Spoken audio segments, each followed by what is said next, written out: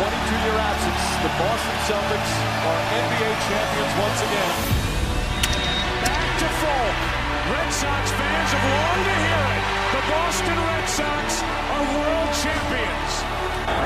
7 seconds. They got Vinatieri in range. I'll tell you, what Tom Brady just did gives me goosebumps. Wide again for Tierney.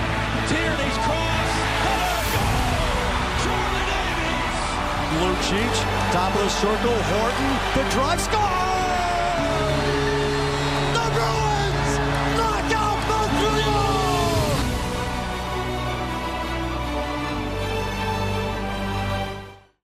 Welcome to the Boston Sports Extra Podcast, episode 34. ALDS Red Sox win edition. My name is Justin Gonzalez. Alongside me here is Gabrielle Starr, and your Red Sox have just beaten the New York Yankees for the ALDS series, and we are moving on to Houston. Gab, how you feeling? How you feeling? No, don't got me right now. How you feeling? Oh my God, I'm so happy, Justin. No matter what happens, I want to capture this feeling in a bottle and just save it. I want to inject it into my veins. Yeah, no. God. So we are running on pure adrenaline and emotion right now. It's almost 1 o'clock in the morning here where I am. It's a few hours earlier because guys on the West Coast. But so we're gonna go a little bit short of an episode today. But we're just basically gonna spontaneous, unfiltered. Yeah. We did not plan this because we were worried that if we planned it, we would jinx wouldn't have been them because authentic. jinxes are real, and also because it's authentic as hell. So I feel like this is actually going to be one of our best episodes ever, just because we are drunk on Red Sox, and they're drunk on Yankee tears, which is even better. So I know that's the best. All right, so I want to recap the first 3 games, and then we're gonna go into tonight's game. So let's see. The first game was the opening game. Obviously, Red Sox win 5-4 Friday night. Sale versus Hap. Sale versus Hap. Sale went out there, and he just. So everyone was talking about how Sale was going to have the yips from last year. How I saw a lot of people mentioning how Chris Sale can't pitch in the postseason, blah blah blah, and it's like he only had 9 after he was coming back from an injury, and had not, and his rehab starts leading up to it, especially like the last week and a half, were very unsettling. So it's like a combination of those two things. Everyone was very nervous. That's a really good point. And Yankees, and his velocity was down in his game 1 start. He was not throwing higher. I think he topped out at maybe 95 or 96. I think it was 96 or 97, something like that. When he was throwing over 100 for the first time since his relief days when he was a rookie. Yeah. Which is what he had been doing earlier this season before his injury. Mm-hmm. But thankfully, he struck out 3 in the first inning. He looked so good.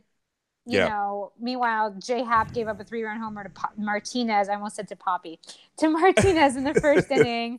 So, so much for J Happ, the Yankee killer. Like, they got that guy specifically to beat us. And they didn't use him in the wild card game specifically on the premise that they would need him to face us. Which, yes, Severino pulled it off in the wild card game, but it's just so funny to me that they were specifically saving J Happ for this start, and we rocked him within the first 5 minutes of the game. Yeah, no, it was really early on. It was really early on. So just great. The only stressful thing, of course, was that then after scoring 5 runs, the bullpen gave up 4 runs, including Kimbrel's 9th inning homer to Judge. Yeah, and the Sox did not answer a single one of those runs. That is not something that can happen if they want a chance against Houston, because they have to score early and they have to score often and they have to keep scoring. Yeah. This bullpen, and we saw that tonight when Kimbrel almost gave away this game. This bullpen cannot hold it down. The bats and Nathan Eovaldi basically are our only hope of getting even a win. Nathan Eovaldi. We are really we'll get to that. But the point is, the bats the reason that we did so well in the regular season is because of our bats. Yes. Yeah, no, absolutely. Absolutely. I mean, you had two guys that were MVP It's not like our contenders. bullpen was magically good at all at any part of the season. No. It's like our bullpen was never good, and it was masked by the fact that we have such power hitting. But you know what? So does Houston. And Houston, top to bottom, is more consistent with their offense. So if we want a chance, our offense is going to have to get going, especially Mookie Betts, because the team is different when he's hitting. And he is not exactly a strong postseason hitter. Well, not so far, but I mean, it hasn't been exactly a large sample size going either. Into like, yeah, but he was in it in the last 2 years, and going into this year or going into like the second game, his postseason career batting average was like 242. Yeah, no, I mean, for a guy who won the batting title with a 346 this year or 350 or whatever, yeah, for him to have a 242 and for him to go 0 for 4 in a postseason game, like you can't have that from your leadoff hitter. You just can't. I get it. And you know what? Like we saw once in the season when Mookie Betts was going through a little bit of a slump, you know, and I mean it could be just that. It could just be a little slump, and you know maybe this break between these two series, which is fine, but now he needs to figure it out. Like yeah, no, it's and postseason. There's no this is crunch time. Like there is no like it'll be fine. You know we have 25 games left to play. It's like no, every game matters. Yeah, and you're our leadoff hitter. Yeah, no, I agree. And I think if there's anyone that can, you know, like if it was someone like Benintendi or someone that isn't proven throughout the entire season and possibly throughout their young career, I would be a little more worried. You know what I mean? But like we've seen Mookie Betts do this before. You know what I mean? We've seen him just be an MVP this season, and I think he'll turn it around. But again, quickly. So you know, that's like saying we have 108 wins. Like the regular season means jack now. No, this is postseason. Like.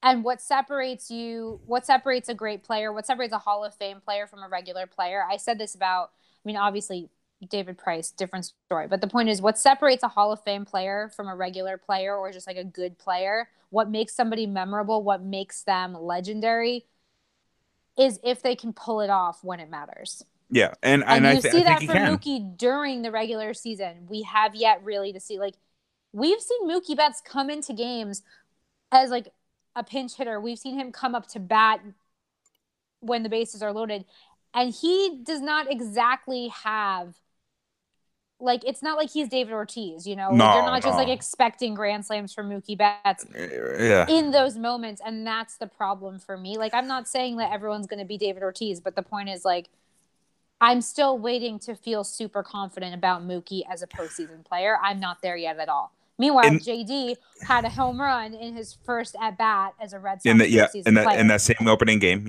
against J Happ, in the first inning.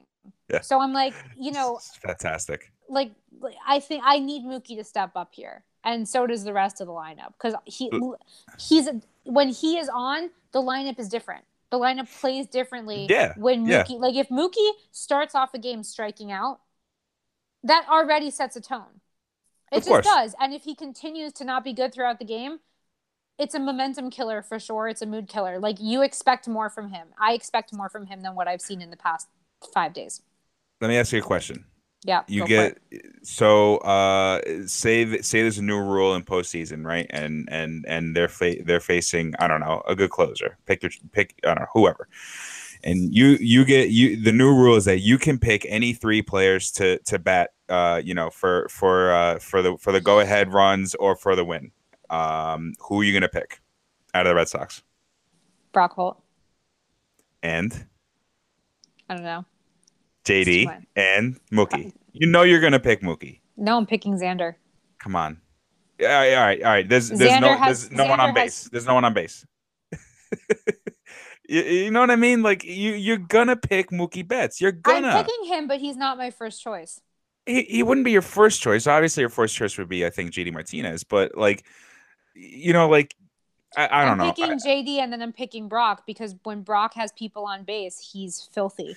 Yeah, no, I know. But you know what? Like, Mookie Betts isn't used to batting with people on base, you know, batting out of the lineup. And, you know, like, my point is that, like, if there is one guy that you would really expect him to turn it around very quickly, I think it's Mookie for me. You know, that's just my opinion. But anyway, let's keep going through these games, because I want to get to the good stuff. J Happ's And by that, I mean ERA we have to in the get through. postseason is I mean, 22.5. I just David wanted to. David Price's. No. J Hap. Oh, J Hap. Well, what's David Price's then? Let's see. It probably isn't that. Oh, never mind. 16.2. So, all right. Fuck, Well, man. we All right, can let's move just on get to the it next over game. with. Let's just talk. No, but we have So, to talk David Price because you know what? All right. I've been waiting for this. I wanted to record on Sunday. Be nice, because I want to get him on the show one day. Okay, well, I don't. So, and if we do, I'll ask him why he's such a head case. Here's my thing. I'm going to be very, very candid right now and say that I had food poisoning this weekend. Beautiful. I spent the weekend vomiting. David Price made it worse. Oh, God. I'm not even kidding. So I'm I'm just putting that out there. Here's my thing. Yeah.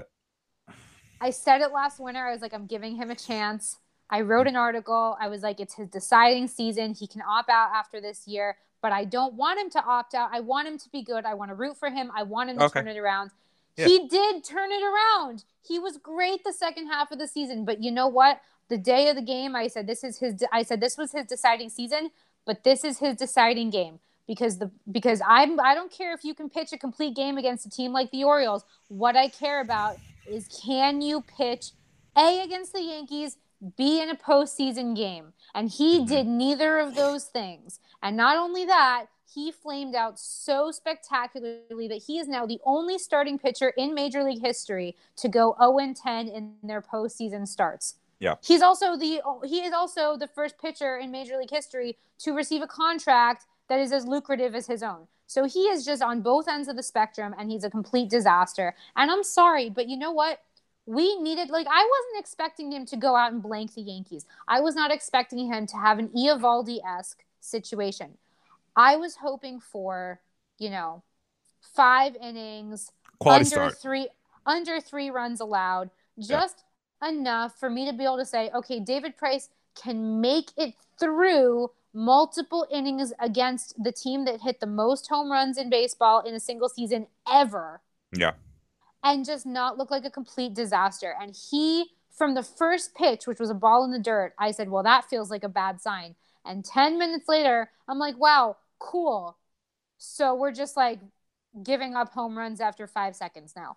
It was jaw-droppingly bad. I mean, he had an over 10 ERA against the Yankees this season. Yeah. And he was terrible. And he's been terrible every postseason game he's ever done, except for his relief stints last year in the ALDS. But you know what? You're not a reliever. You're a starter. Chris Sale pitched in relief tonight, and that was great. But Chris Sale also blanked the Yankees on Friday after being on the DL for 2 months. David Price has no excuse. It's a mental thing. Mm-hmm. And I'm sorry, but you're not going to be a Hall of Fame pitcher, and you're never going to be a Red Sox icon the way that you do that, because we can't count on you. And the craziest thing to me is him begging Cora to use him in the bullpen this week. I'm sorry, do you think that anyone from Red Sox Nation was going to let that happen? Do you think that there wouldn't be 20 Red Sox fans in New York storming the bullpen to pin you down and keep you from getting out on that field? I mean, I literally would have rather seen a blindfolded Drew Pomerantz pitch than see David Price take the mound. All right, that's a little much. I'm gonna cut you off right there before you say anything. That's fine. First. I'm done. Okay. I'm just saying I was right. I didn't want to be right. I rooted for him. I tried real hard, and now I'm done. I did my part. This is all on him. There's nothing else I can say. I have 2 questions for you. The first one, and I don't know, it's just kind of like a general talking point. Do you think David Price failed against the Yankees because he was facing the Yankees, or because it was in the postseason, or a mixture of both? What do you think? I think the reason it was as bad as it was because it was a mixture of both. But the point is, we've seen both sides of this coin now. We've seen him be terrible against the Yankees. Mm-hmm. And we've seen him be terrible in the postseason. And it's actually really funny because my grandma called me yesterday, and she said, why did David Price pitch on Saturday? And I said, because he's a starting pitcher, and it's the postseason. You only get a certain amount of players. Like, he's one of our postseason starters. Like, he needs to start a game. And she goes, but why did he start the second? And I said, because, Grandma, as bad as he is at Fenway Park against the Yankees, he's infinitely worse. So you had to have him. You needed to win game 1. So you weren't going to use him game 1. And you couldn't use him for game 3 or 4 because those are at Yankee Stadium. So game 2 was David Price's game. You're not going to use him game 5. Banking on the hope that there would be no game 5 because you would win game 4, which thankfully we did. Yeah. And if it had been a game 5, it would have been Chris Sale. Yeah. So, I mean, a shorter Chris Sale. Like, it would have been like short Chris Sale, maybe short like Eovaldi, Porcello, Erod, someone, I don't know, whatever. You would have seen something, but I highly doubt, even though he really wanted to be in the bullpen, and even though Cora was like, we still trust him, I don't think that there's any way Cora would have used him again. That would have been the most mind-boggling thing if we had seen David Price again this series. I don't. So here's my thing about Price and the Yankees, right? The Yankees just match up perfectly with David Price. Okay, all the pitches are coming in towards them. He throws a cutter. He throws a slider. He throws everything coming in towards them. And Ted Williams is the one that said history is made on the inside pitch. So what do the Yankees? You know what I mean? So what do the Yankees constantly do when they see that? And they just swing for the fences, and then they do what they do. Now, I don't understand why he continues to pitch to Gary Sanchez. Okay, David Price pitching to Gary Sanchez is like anybody pitching to Barry Bonds, where like it's kind of like it's anyone pitching to David Ortiz in 2013. Yeah, basically. Yeah. I mean, what? So Gary Sanchez has 7 hits in his career off David Price, and 6 of them are home runs. That's Gary Sanchez, who had a 188 batting average this season. But the thing is that like sometimes people just match up well against other people. You know what I mean? I'm just saying, like, it's hilarious. Yeah. It's Gary Sanchez. Yeah. So I don't understand why David Price is pitching to Gary when you have someone behind him who probably isn't doing that good against David Price, honestly. Now this goes into my second question for you. After seeing how Erod did this series, she didn't do too well. Say that again, really? So seeing how Erod pitched in this series, right? Erod? Did you just call it Erod? A-Rod? No, I said Erod. Okay. Definitely said Erod. Michael, if I say A-Rod, edit that out. Put Erod. I put Erod. So Erod, seeing how he did in this series, right?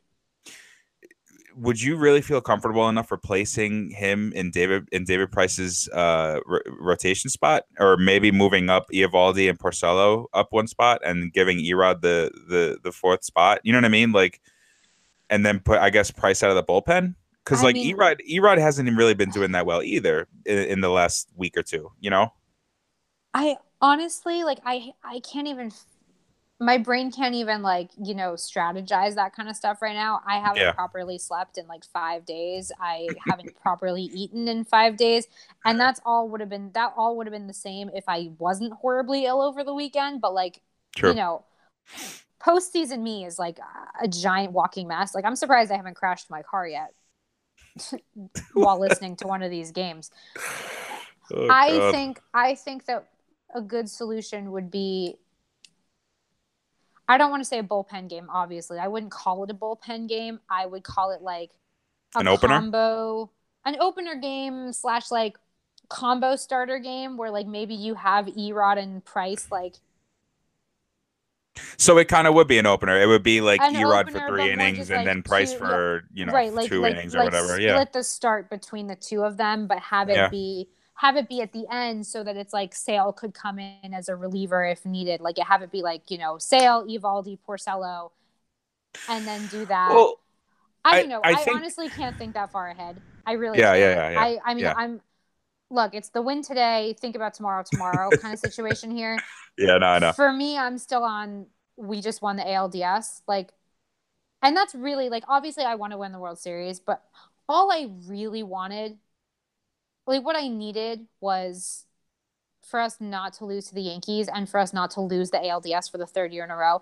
And we did that. And I have to say, like, last year, it was a month after I moved to LA, and I flew home on the red eye after game 3, and I surprised my little sister with tickets to the ALDS.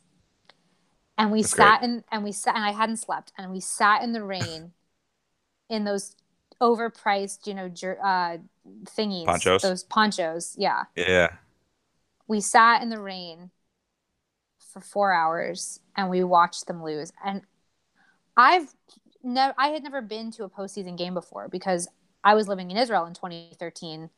So I watched all those games at midnight until 6 a.m. I was nocturnal for a full month. Jesus. I have to say though, watching Koji Uehara through the last out at sunrise as the sun was peeking into my windows in Tel Aviv, that's a pretty epic. It was pretty amazing. Like it was, of course, until I screamed so loud that I woke up my entire apartment. But point is, I had never been to an actual game, a postseason game in real life at Fenway Park. Yeah. So sitting there watching them lose in the rain, watching like feeling the mood drop, and then like shuffling out of Fenway Park, like all dejected and sad and heartbroken and furious too, because it was such a mess of a game and a mess of a series. I stood in the rain in the team store on Yawkey with my sister, waiting for our dad to pick us up. And on my phone, I wrote an article for Girl at the Game, and I titled it, "Wait Till Next Year." Mm. And I just pulled it up, and it was October 9th, 2017, Game 4 of the ALDS. So 1 year later, I got to reread an article that I wrote called "Wait Till Next Year." And it played pretty well, I guess, I'm assuming. And it played pretty freaking well. Like, it was a pretty emotional thing to see that. So I'm just happy that we did not three-peat ourselves. Like, that to me was the biggest thing, because it was like, otherwise, you kind of sink into this pattern of like, we're trapped in this perennial, we're the best team in the division, but that's it. Yeah. And after the season that we just had, I just felt like we couldn't do that again, because it's like, if you win 108 games, that obviously has no bearing on the postseason in terms of like the numbers don't matter. But the point is, if you set all these new records and you win the division and you go to the ALDS again and you're facing the Yankees and you still can't pull it off, like, I feel like that would have been very damaging for us as a franchise. Yes. My anxiety kind of derived from like, so if we lost in the ALDS, that's really not cool for the third year in a row. That's like torture, right?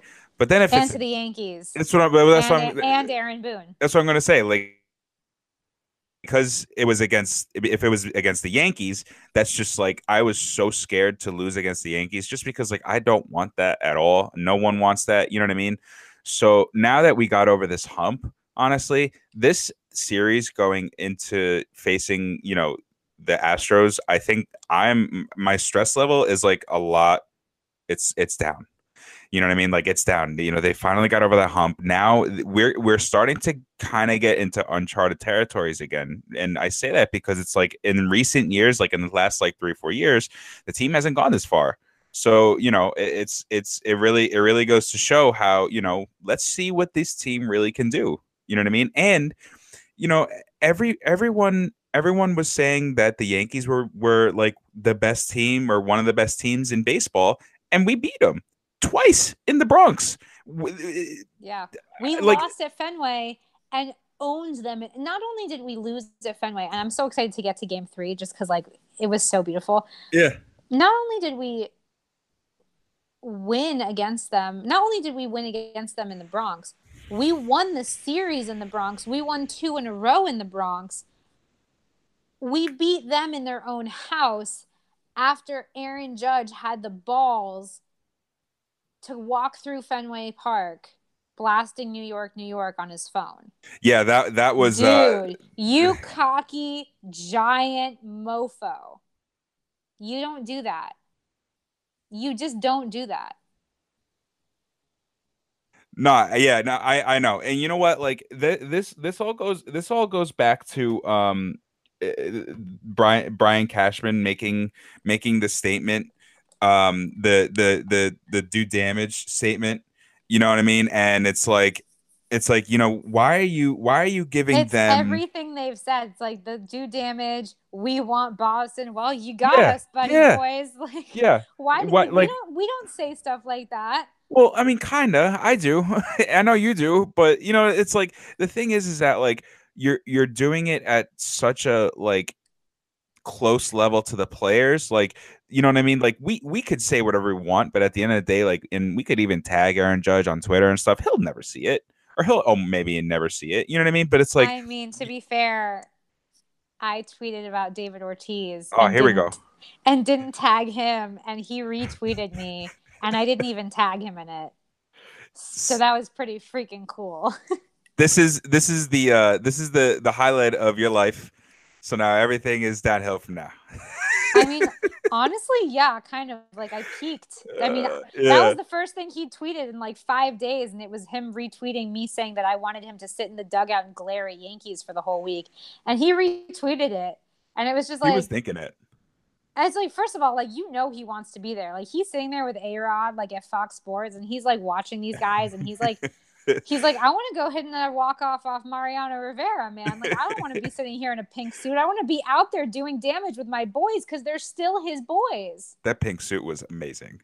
I mean, everything about David Ortiz is amazing, let's be honest. But yeah, So I mean, it's just like, and it's just so funny that it's Aaron Boone, man, because it's like the guy.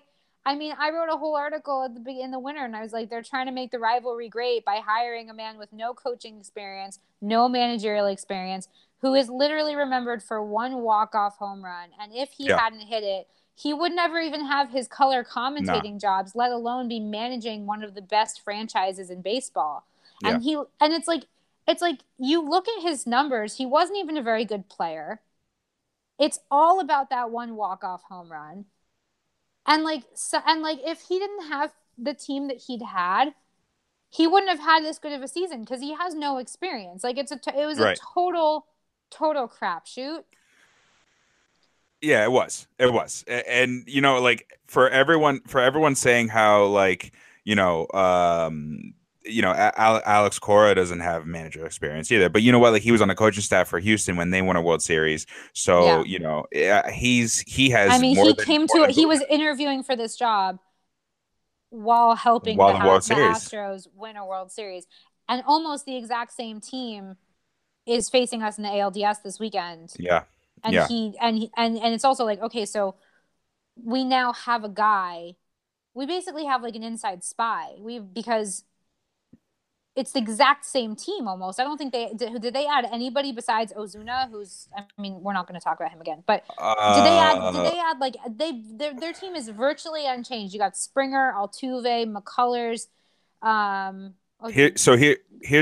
Is Cole new? Cole is new. Yeah. Cole is new, but like Verlander, Keuchel. Yes.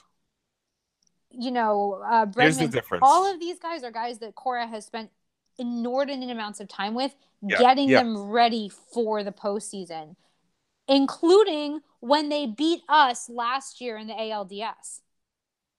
And now we have him as our manager. So here's a few things that I will kind of want to bring up to you. I want to get your opinion on. I think that works both ways. For as much as Cora knows what AJ Hinch is going to do and his staff is going to do, I think AJ Hinch kind of knows what Cora is going to do because they kind of what I'm looking for a saying here, but it slipped my mind. The apple doesn't fall, whatever. You know what I mean? Like, the point is that like they come from the same place. You know what I mean? Cut from the same cloth. So that works. Sure. Peas in a pod. Okay, let's just stop. Exactly. You know what I'm trying to say? I think this is supposed to be a spontaneous podcast. We are not on our game in terms of like intellect tonight. This is like a purely good vibes, psychotic, drunk on Red Sox podcast. We're not trying to do stats and stuff tonight. This is why we did not prepare at all. Yeah, no, not really. I was in bed and then she was like, "No, let's record." I was like, "All right, fine." So, to be fair, that's on you because it was your idea. It was originally your idea to record. So you get into bed, that's your own fault. Sometimes I need a kick in the pants. Anyway, Here's the difference with the Astros. So Alex Bregman is breaking out now. Alex Bregman is like basically, I mean, almost the Christian Yelich of the AL. And he is just the second half. He has just been insanely good. Altuve is not having a typical year for him. He's still having a good year. He's not having a great year like he did last year. The same Altuve that hit 3 home runs in one game against the Red Sox last year. I don't think we're going to see that again, but we may see that in Bregman.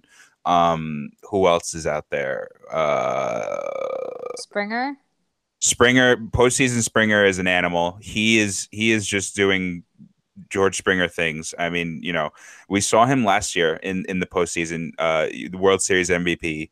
And it's just like he can't be stopped either. He's almost like a David Ortiz figure in Houston. He is. Yeah, in Houston with their for 1 year. Series. For 1 year. No, for 1 year. For 1 year, and he's starting to do it a little bit again this year. But like if I had to make a comparison, he is extremely clutch. So, it's going to be interesting. It is really going to be interesting. And it is going to be great baseball to watch. And, like going into this Yankees Red Sox, I was more, like involved with the rivalry. I wanted to win because I wanted to beat the Yankees. Now going into this series, into the ALCS, I'm very like, this is going to be really good baseball to watch. You know what I mean? Like people that aren't fans of either team are really going to enjoy watching these two teams duke it out. I mean, it is just, you have Verlander, you have Sale, you have Bregman, Mookie Betts, JD Martinez. Like it is just like star potential, like, like crazy. They have Correa. Don't forget about Correa. You know what I mean? So like I could just go on and on. They can go back and forth, but at the end of the day, it's like it's going to be great baseball. But we can kind of delve into that after we go over the AL. I want to go back to Game 3. I want to live in Game 3 for a minute because we had some amazing stuff in Game 3, and it's important stuff too. First of all, I just looked at the score again. I'm like, I can't believe that. The score is like, I mean, is like define orgasmic right there. Oh 16 to 1 at Yankee Stadium. 7-run inning, 10-1 in the first 4 innings, like 10-0 by the 4th. Yeah. Yeah. First of all, I had a good feeling yesterday when I wrote look, I'm not like a superstitious person, but when it comes to baseball, like this 2004 ALCS sweatshirt, this is my good luck sweatshirt. That is a nice sweatshirt. I like it. I've had this since I was little, since 2004. My dad bought this. This is a men's adult sweatshirt that I used to wear as a dress. Now I'm a grown up. It's a normal sweatshirt. Yeah. I wore this when the Cubs won the World Series in 2016 when I was dating a Cubs fan. Like, this is my lucky sweatshirt. I actually did not wear this yesterday. It was in the wash because I wore it when I was sick. But I still, for whatever reason, even writing an article comparing Eovaldi versus the Yankees to Price versus the Yankees, because I wrote a thing, crapping on David Price after his start while the game was still going on Saturday. But I hadn't gotten like into his stats so much. I just was kind of like, dude, you're a giant disappointment to humanity. Eovaldi against the Yankees before yesterday's game in 4 starts against the Yankees this year had a 1.93 ERA. That's good. David Price's ERA against the Yankees this season going into Saturday's game was 10.34. That's not good. No, not great. Yeah. And everyone's like, oh, well, David Price, and they both made 4 starts against the Yankees. So everyone, a lot of people were like, oh, but Nathan Eovaldi was a midseason acquisition. I'm like, yeah, but you know what? They both made 4 starts against the Yankees. And Nathan Eovaldi actually had pitched more innings against them than Price because Price was so bad. Nathan Eovaldi had 23.1 innings against them before yesterday's game. Price only had 15.2. And Eovaldi had only given up 1 homer to the Yankees. Price had given up 9. Price had given up almost as many home runs to the Yankees as Eovaldi had given up all season to everybody. Yeah. Yeah. And in the game yesterday, he held them to 1 run. He held the team that has hit more home runs in a single season than any ballpark, than any team in Major League history to one run, and it wasn't even a homer. It wasn't no home run. You're right. Their In own Yankee Stadium. park with the shortest porch in baseball. Yep. And I think that is so – I feel like we're not giving that enough recognition that a guy who had never – also, it was his postseason debut. Yeah. The guy had never pitched in a postseason. He also has had 2 Tommy John surgeries. And he was pitching against his former team. Like, the amount of things – and – we had just gotten our asses handed to us 2 nights before by the Yankees in our own park. The number of things that were stacked against Nathan Eovaldi and the amount of pressure that he performed under, and the fact that he went longer into the game than any of the Red Sox starters this entire series. Absolutely remarkable. It really is. It really is. I said if we can get 5 or 6 solid innings out of Eovaldi tonight, this team has a chance. We got 7 one-run innings out of Nathan Eovaldi. We got more out of him than we got out of Sale and Price put together in terms of innings. His stuff was electric. And he's not even a big strikeout guy. That's the other thing. He only had 5 strikeouts through 7 innings. He's only had 10 strikeouts. His career high in a single game is 10. And it's only happened like 3 times, including once this season. But he's not like a Sale kind of guy where it's like, Sale will have, on average 12 strikeouts per game. Yeah. Eovaldi is the guy that you would think – I mean, I'm just going to stop talking because it was so great, basically, and I don't want to ruin it. But, like, the point is, that was incredible stuff. Like, we also just, like, J-Hap versus Nathan Eovaldi in terms of who panned out better for the midseason acquisition. It is decided. Yes, no, it is. Eovaldi to the Red Sox, what the Yankees thought they were getting in J-Hap, if that makes sense. Like, he has just been tremendous. He basically has been a Severino type where he just reaches back and gives you triple digits, and you know what I mean, like lives on the corners, and if he makes contact, it's usually to someone, and if he strikes you out, he strikes you out. He earns his innings, and you know what, like I'm gonna say it. I think I don't keep him. I don't need to see anything. I don't need to see anything for the rest of the postseason. I'm willing to give him a contract. Not, listen, nothing crazy. I would prefer it if he's not getting, destroyed, shelled by the Astros. But I also just in general like how good he is against the Yankees, because the thing is, it's not like the Yankees are going to turn into the Orioles next season. Especially no, they're now, not. They're going to get better. Especially now that they lost in the ALDS. Cashman and Steinbrenner are going to go out and spend a buttload of money. Yeah, they are. And we got a big free agent class coming up. So the Yankees it's not like the Yankees are going to go away. No, absolutely not. So keeping a guy like Eovaldi who can do what he's been doing all season against them and in the postseason, I'm all for it. Plus, he's a guy who's had 2 Tommy Johns. It's not like he's going to be such a hot commodity on the market. Well, we can afford him. Especially especially if someone named David Price opts out. That's not going to happen. But I mean, I know, but like I kind of want him to leave. the thing dude, is, I'm sorry. Look, you can't pitch in the postseason. No, I know, I get it. You're not worth the money. Like, it is decided. That's 3 postseason ALDSs in a row where you are just completely worthless to us, and you make $32 million a year. I know. I get it. There's no argument anymore. There's really nothing anyone can say to me that's going to be like, oh, he had 4 good innings of relief last year in a losing series. No, you're right. Like there's no, if you bring me a person who says to me that David Price is worth $32 million, worth our time, worth the spot on the roster, I will send him to get an MRI at Mass Gen, because there's nothing that you can say. No one's worth that much money. No one's worth that much.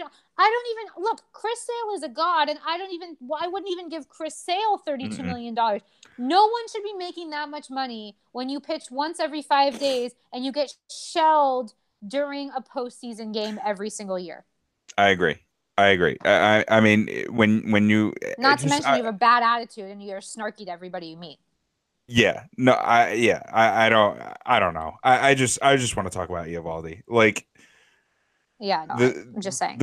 The thing is that like you really need someone who is known to shut out the Yankees. I mean, and we have that with Sale. We have that with Sale, and now hopefully Eovaldi. We have that with Eovaldi.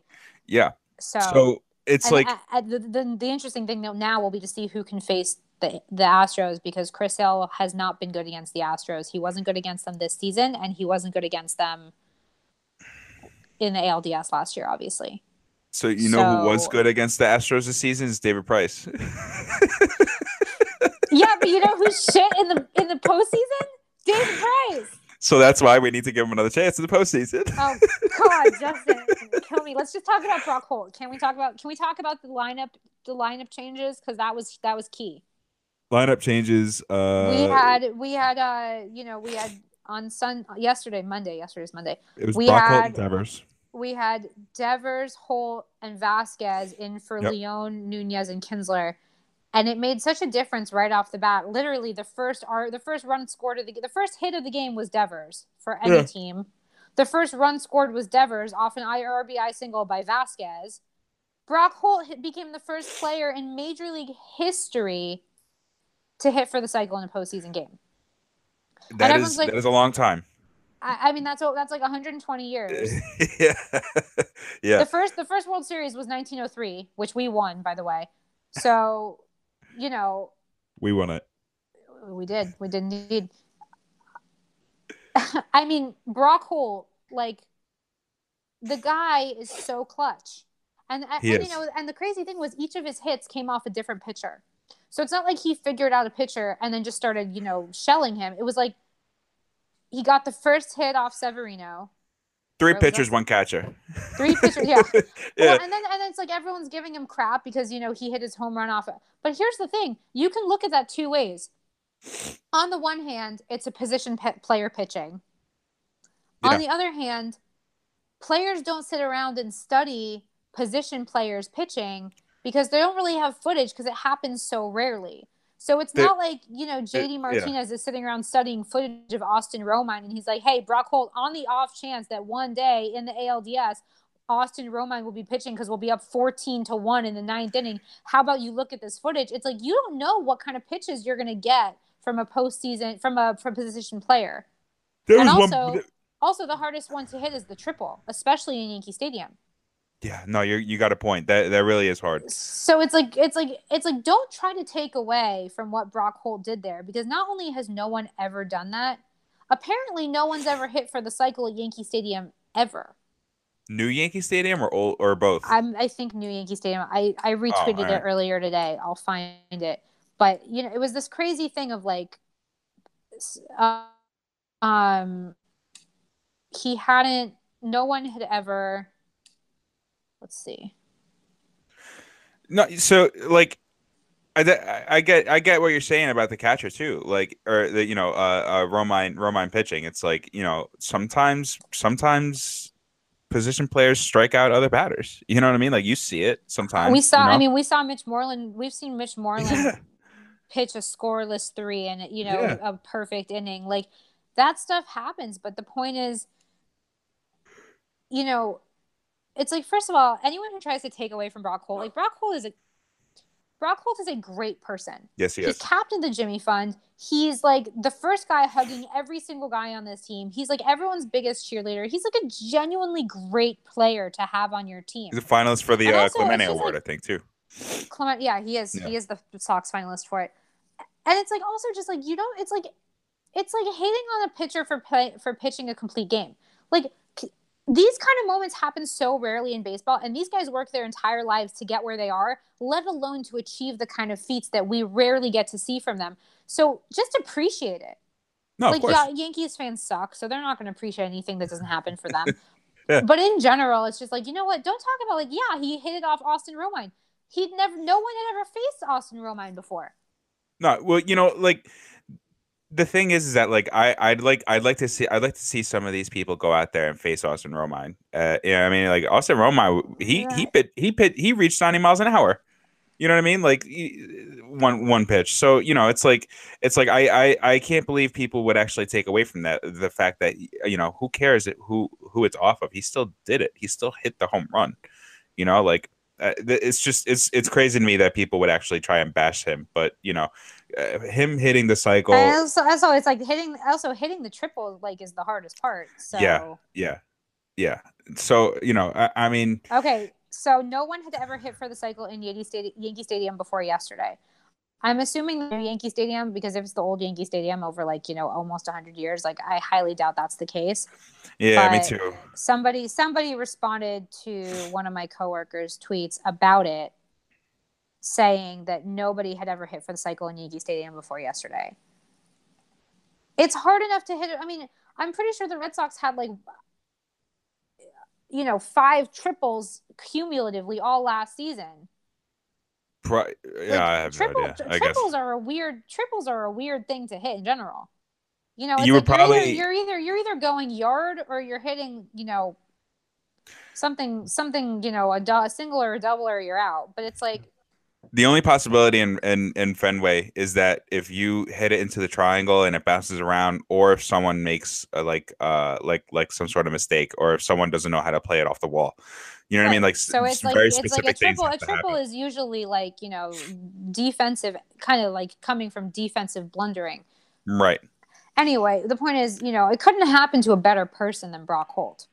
No, I know. I love the guy. I love the guy. So epic, and also just so cool that we had 2 players. Also, Brock Holt is one of I think 16 players to ever cycle twice in their career, because he cycled in 2015. Yeah, he did. And it's also nice because Mookie had one earlier this season, so we had 2 this year. 2 this year. I know one off the top of my head I can give you right now is Yelich did it twice in one season. That is Yelich did it insane this year twice. I think twice in a month and a half too. It was, something like that. Yeah, when he was that's one guy I don't want to face in the postseason. But regardless, the postseason is just it's meant to create these unsung, these unexpected heroes. They're meant to create these Johnny Gomes, these Shane Victorino types. I was going to say Shane Victorino, Grand. You know what I mean? Exactly. So, and I think Brock Holt has been here for a few years. He wasn't someone that they got this year. He wasn't someone like a Steve Pearce. I think Steve Pearce can be like that kind of guy too. But it's Steve Pearce. We'll get to him in a second. Yeah. Seeing Brock Holt do this, it's like you didn't expect it, but you're not surprised. You know what I mean? Because if you've been watching this entire season, you know that he had the go ahead home run against the Phillies, which was a big series. It's a good team at the time. They were a good team. And then I think he had a go ahead home run against the Yankees in the regular season, or was that Jackie Bradley Jr.? I don't remember. I think that was Jackie Bradley night that I think so. Whatever. The point is, also Brock Holt was concussed last year. He really struggled. Concussed, vertigo, and anxiety. Such a nice redemption story for a guy who has been such a behind the scenes supporter of his teammates. And you really saw it today too, because it's I was on Instagram and it's I follow all the guys and they're all congratulating Brock. Jackie Bradley's it couldn't happen to a better teammate. Mookie's cheering him on. JD's cheering him on. They're all, and you have Pedro and David Ortiz. Everybody was happy. It literally, and I said it last night. I was it cannot happen to a better guy. Yeah. And it's just yet another one of these moments that this team, for all the crap we give them, and a lot of it's justified because there's a lot of problems with this team player wise, but as human beings, there are just some really, truly special players on this team. And I think one of the reasons I love being a Red Sox fan so much is because every once in a while, I mean, we get a lot of teams where it's the Red Sox take into consideration, they don't like signing players who are dicks because they know how seriously the fans take loving their team. I think the last one of those they signed was AJ Pierzynski, and he didn't work out too well. So really, what about Pablo Sandoval? He was a dick too. You're right. Yeah, I forgot about him. Yeah. How do you forget about him? His giant ass is still weighing down our payroll, Justin. I don't want to. I don't want to talk about him on a celebratory night. Yeah. I don't want to talk about him on a celebratory night. The point is, the Red Sox are not like other teams where it's with the Yankees, it's I don't think that they care if they hire dicks. They clearly don't care if they hire dicks. They had A-Rod, they have Giancarlo. They have Brett Gardner, they have Luke Voigt. They don't care if they hire douchebags. They care if their team wins. For the Red Sox, it's about more than just – they know we are heavily invested in who they sign. That's why Dombrowski was we never considered signing Roberto Osuna because Red Sox Nation is not going to be okay having a wife beater on their team. We just won't. Imagine? We would fucking riot. It's just not the kind yeah. of people like we are kind of, and that's one of the reasons I was so on the David Price thing, because I don't like hating on my players. I want to love my players, you know? Same. So it's like, okay, this team, you've got some guys, not only are they just good guys, they are truly exceptional. Yeah, they Jackie are. Bradley, No, they are. Brock Holt, Mookie, Benny, Xander Bogaerts. My God, Xander Bogaerts is having such a season. Any other team, Xander Bogaerts is the best player on the team. Only because he's on the team behind Mookie and JD that Xander Bogaerts is the third best player in that lineup. Any other He's team, tremendous. he's number one. Yeah. So it's like this team is truly something special, and it's a joy to be, you know, able to love them when I can. I mean, I can't. The bullpen is a different story, but you know. Yeah, no. Whatever. So I So game 3 was great. And it was Game also 3 was just great fantastic. that Cora was able to switch things up because, like, you know, if it's Farrell, he's just sticking with the same shit for every single game. Yeah, he's one of those guys who's like, well, it's not broke, don't fix it. Well, you know, I was clearly, like, no, it's been broken the entire time, yeah. and it's so broken that you don't realize that it's broken because you're just used to it being broken. Exactly. It's like, oh, your car has no taillights. You just forgot because you've just been driving a car with no taillights for 7 years. I mean, Alex Cora is a phenomenal manager, and like, he really is. He really is. I think it comes down guy. to him or Kevin Cash for Manager of the Year, 1,000%. Yeah. It's definitely not going to be Aaron Boone, but we knew that from the get-go because you don't win Manager of the Year for hitting a walk-off home run. No, you don't. No, it, not at all. But you don't get rewarded for it. He won't. There's no way. He may get some votes, but I don't think he'll be a finalist at all. I also just have to say, like, speaking of postseason, you know, we can now that we've had one full season for the two, we can definitively say that JD Martinez was a better get than Giancarlo Stanton. Oh, 100%.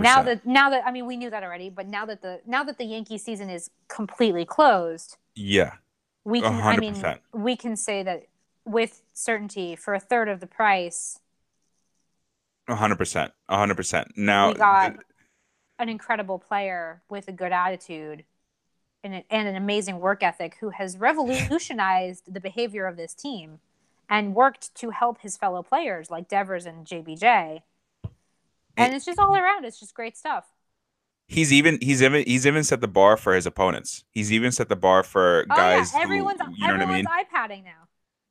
Well, everyone's iPadding. And he has a journal and he's taking notes and he analyzes like his batting practice swings. No one does that. Nobody does that. Studying himself like he's a freaking, you know, microbe in a test tube or whatever, you know. Yeah. But if that's what it takes, if that's how he's good, so scientific. On the other hand, it's like I'm not complaining because the guy went yard against Jay Happ in the first pitch the first at bat he had as a Fenway, you know, postseason hitter. I'm like, all right, dude, this is what we needed last year. So game 3, absolutely phenomenal. 18 hits, 16 runs, 1 run by the Yankees. CC Sabathia apparently fell asleep during the game. 18 hits, 16 runs. Holt, Vasquez, and Devers, the 3 lineup changes, combined for 6 runs and 8 of those hits. Yeah, it was amazing. 6 with 5 RBIs. Yeah. So, and also that was it was a new record for most runs ever scored against the Yankees in a postseason game by any team. Yeah, no, it was just a stomping. It was that was our 19-8 2004 game. Yeah. Except yeah. And also it was even better because at least we scored 8 runs. That was a way bigger stomping than 19-8. So pretty happy. Getting into the final game tonight. Oh Christ. I want to jump right into we were winning 4-1 going into the 8th inning. Chris Sale comes in and humble brag. But I kind of predicted that Chris Sale was going to be used tonight in the right situation. He was used in game 4 last year too. Yeah, it's actually funny. Porcello pitched game 1 relief stints for both ALDS last year and this year, and Sale pitched game 4 ALD relief stints for this year and last year. Yeah. Just thankfully with different outcomes. Right, exactly. And I'm so glad, because I was like, Chris Sale was coming in from the bullpen, and I was like, you know, he's not super strong in the bullpen, I have to say. Yeah, well, he started off his career in the bullpen, so he kind of has a familiarity as far as coming out into. So Chris Sale started out his career on the White Sox as a reliever, so he kind of knows what it's all about. Yeah, he was their version of Joe Kelly, throwing over 100 miles an hour. Yeah, basically more accurate. He got the job done. Pass it along to Kimbrel, and I swear on everything I love. Same as last year, passing it along to Kimbrel. Yeah, and Kimbrel just out the gate, lead off walk. By this, yeah. And I saw this coming. I've seen this movie before from Kimbrel. So did I. We've seen it 1,000 times. And I even said, because I went live on Periscope, and then I actually had to turn off the Periscope because I was too anxious. And I deleted it from my Twitter because it was so bad. But I said, I was at the game when he gave up the walk-off grand slam to Mark Teixeira. Yeah. The year that Teixeira was retiring, like not even good Mark Teixeira, Yeah. But I was like, we've seen this from Kimbrel, and we've seen it so many times this season, and we almost saw it on Friday night. Like, he gave up a homer to Aaron Judge in the 9th inning to make it a 1-run game. I'm like, so that's 2 games now where Kimbrel's supposed to come in and shut it down, and instead he almost blows the game. And it's like, yes, he got us out of it. And all these people are like up my ass on Twitter being like, he got us out of it. I'm like, yes, but do you realize how close he came to not getting us out of it? Like, if Benintendi doesn't make that catch, if he doesn't, like, we were so close. Like, he loaded the bases. It was by 10 feet. He walked in a run. Yeah. Our closer walked in a run. I'm sorry. There's really, like, it's the same thing as Price. You have no leg to stand on if you're trying to convince me that Craig Kimbrel is reliable. His walks are up.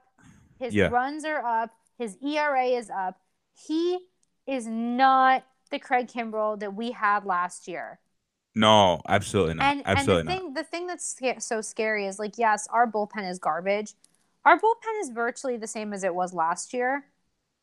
The difference is that last year we at least had Craig Kimbrel. I mean, I'm not saying he was perfect. He wasn't, but he was really damn good. Yeah, he was. This year, Craig Kimbrel is not only worse than last year, he's one of the most problematic parts of this bullpen, because the problem is, even if our relievers can get us to the 9th inning now, we are not guaranteed that Kimbrel can shut it down. At least in the past, it was like, okay, all we need is a bridge to Kimbrel. Now it's, we don't fucking know how we're going to get out of a game. No, you're right. And that to me is a much bigger problem than people are making. Like, okay, cool. We won this game. Did anybody feel confident about the fact that we won this game so closely that we won it after they had to review the final play of the game?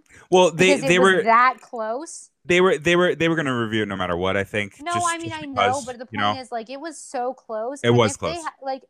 The play itself was close, and we had runners at every base. Yeah. New York had runners at every base. It's like, you know what? You can't have that. And the Yankees aren't even as good as the Astros.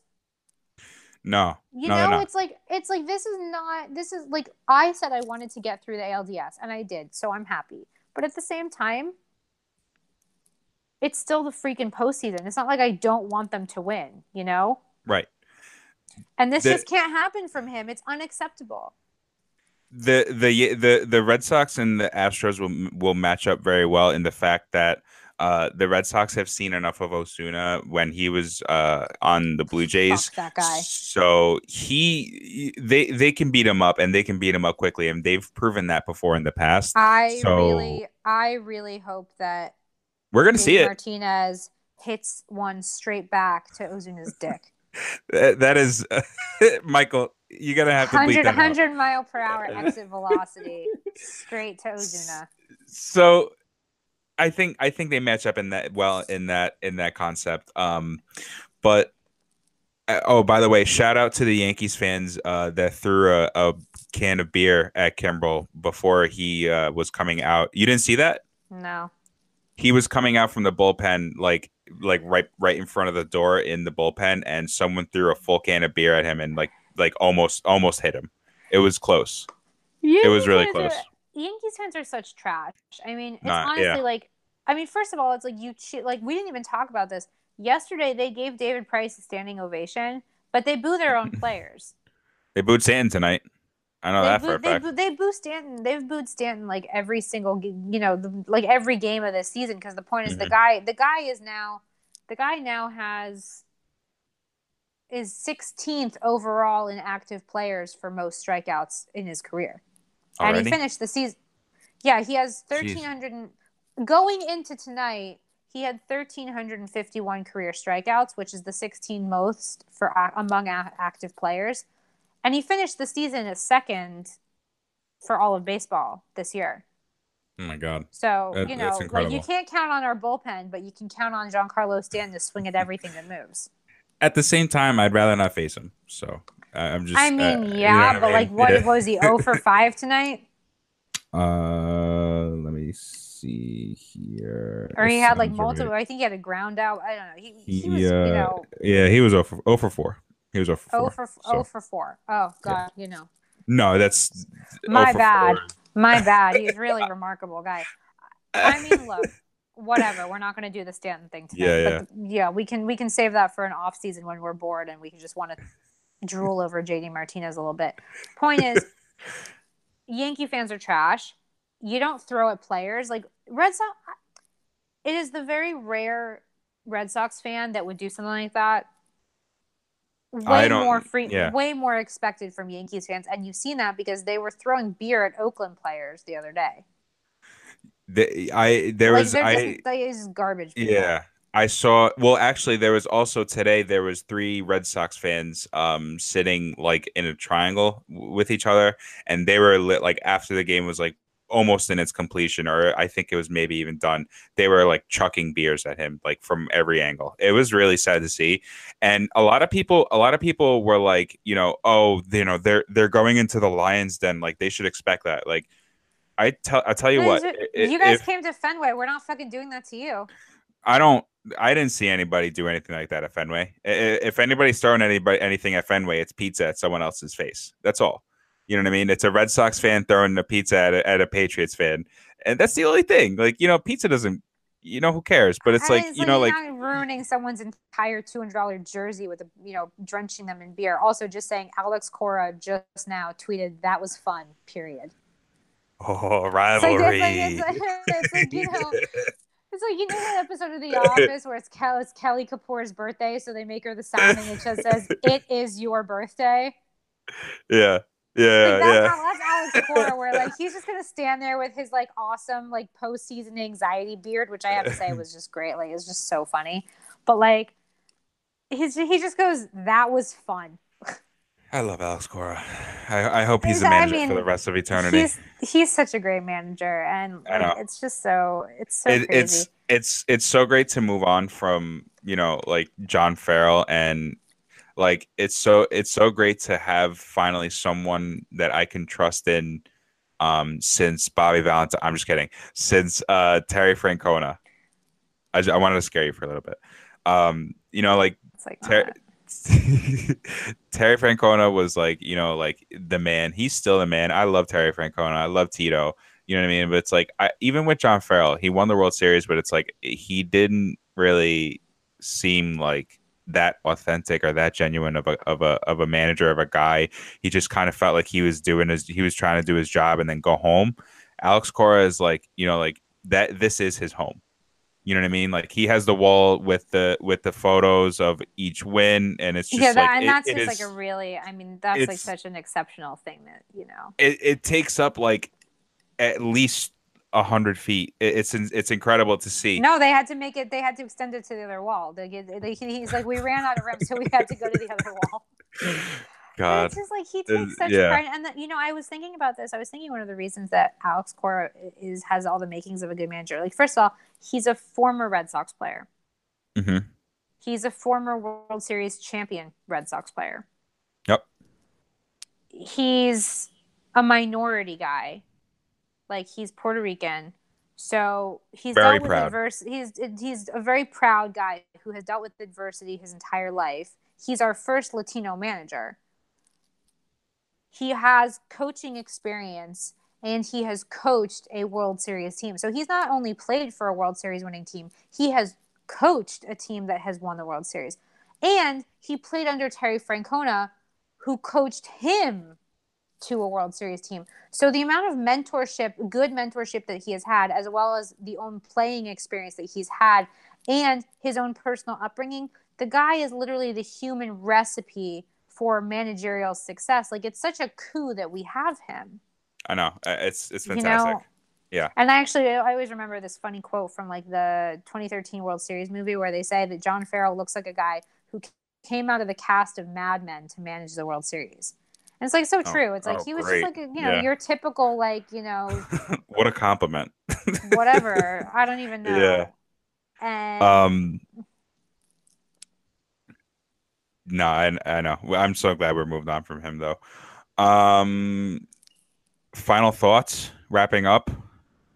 We're just not going to talk. I mean, we'll talk ALCS later this week. We'll do a projection episode. We'll do something intellectual and not whatever the hell numbers. This is.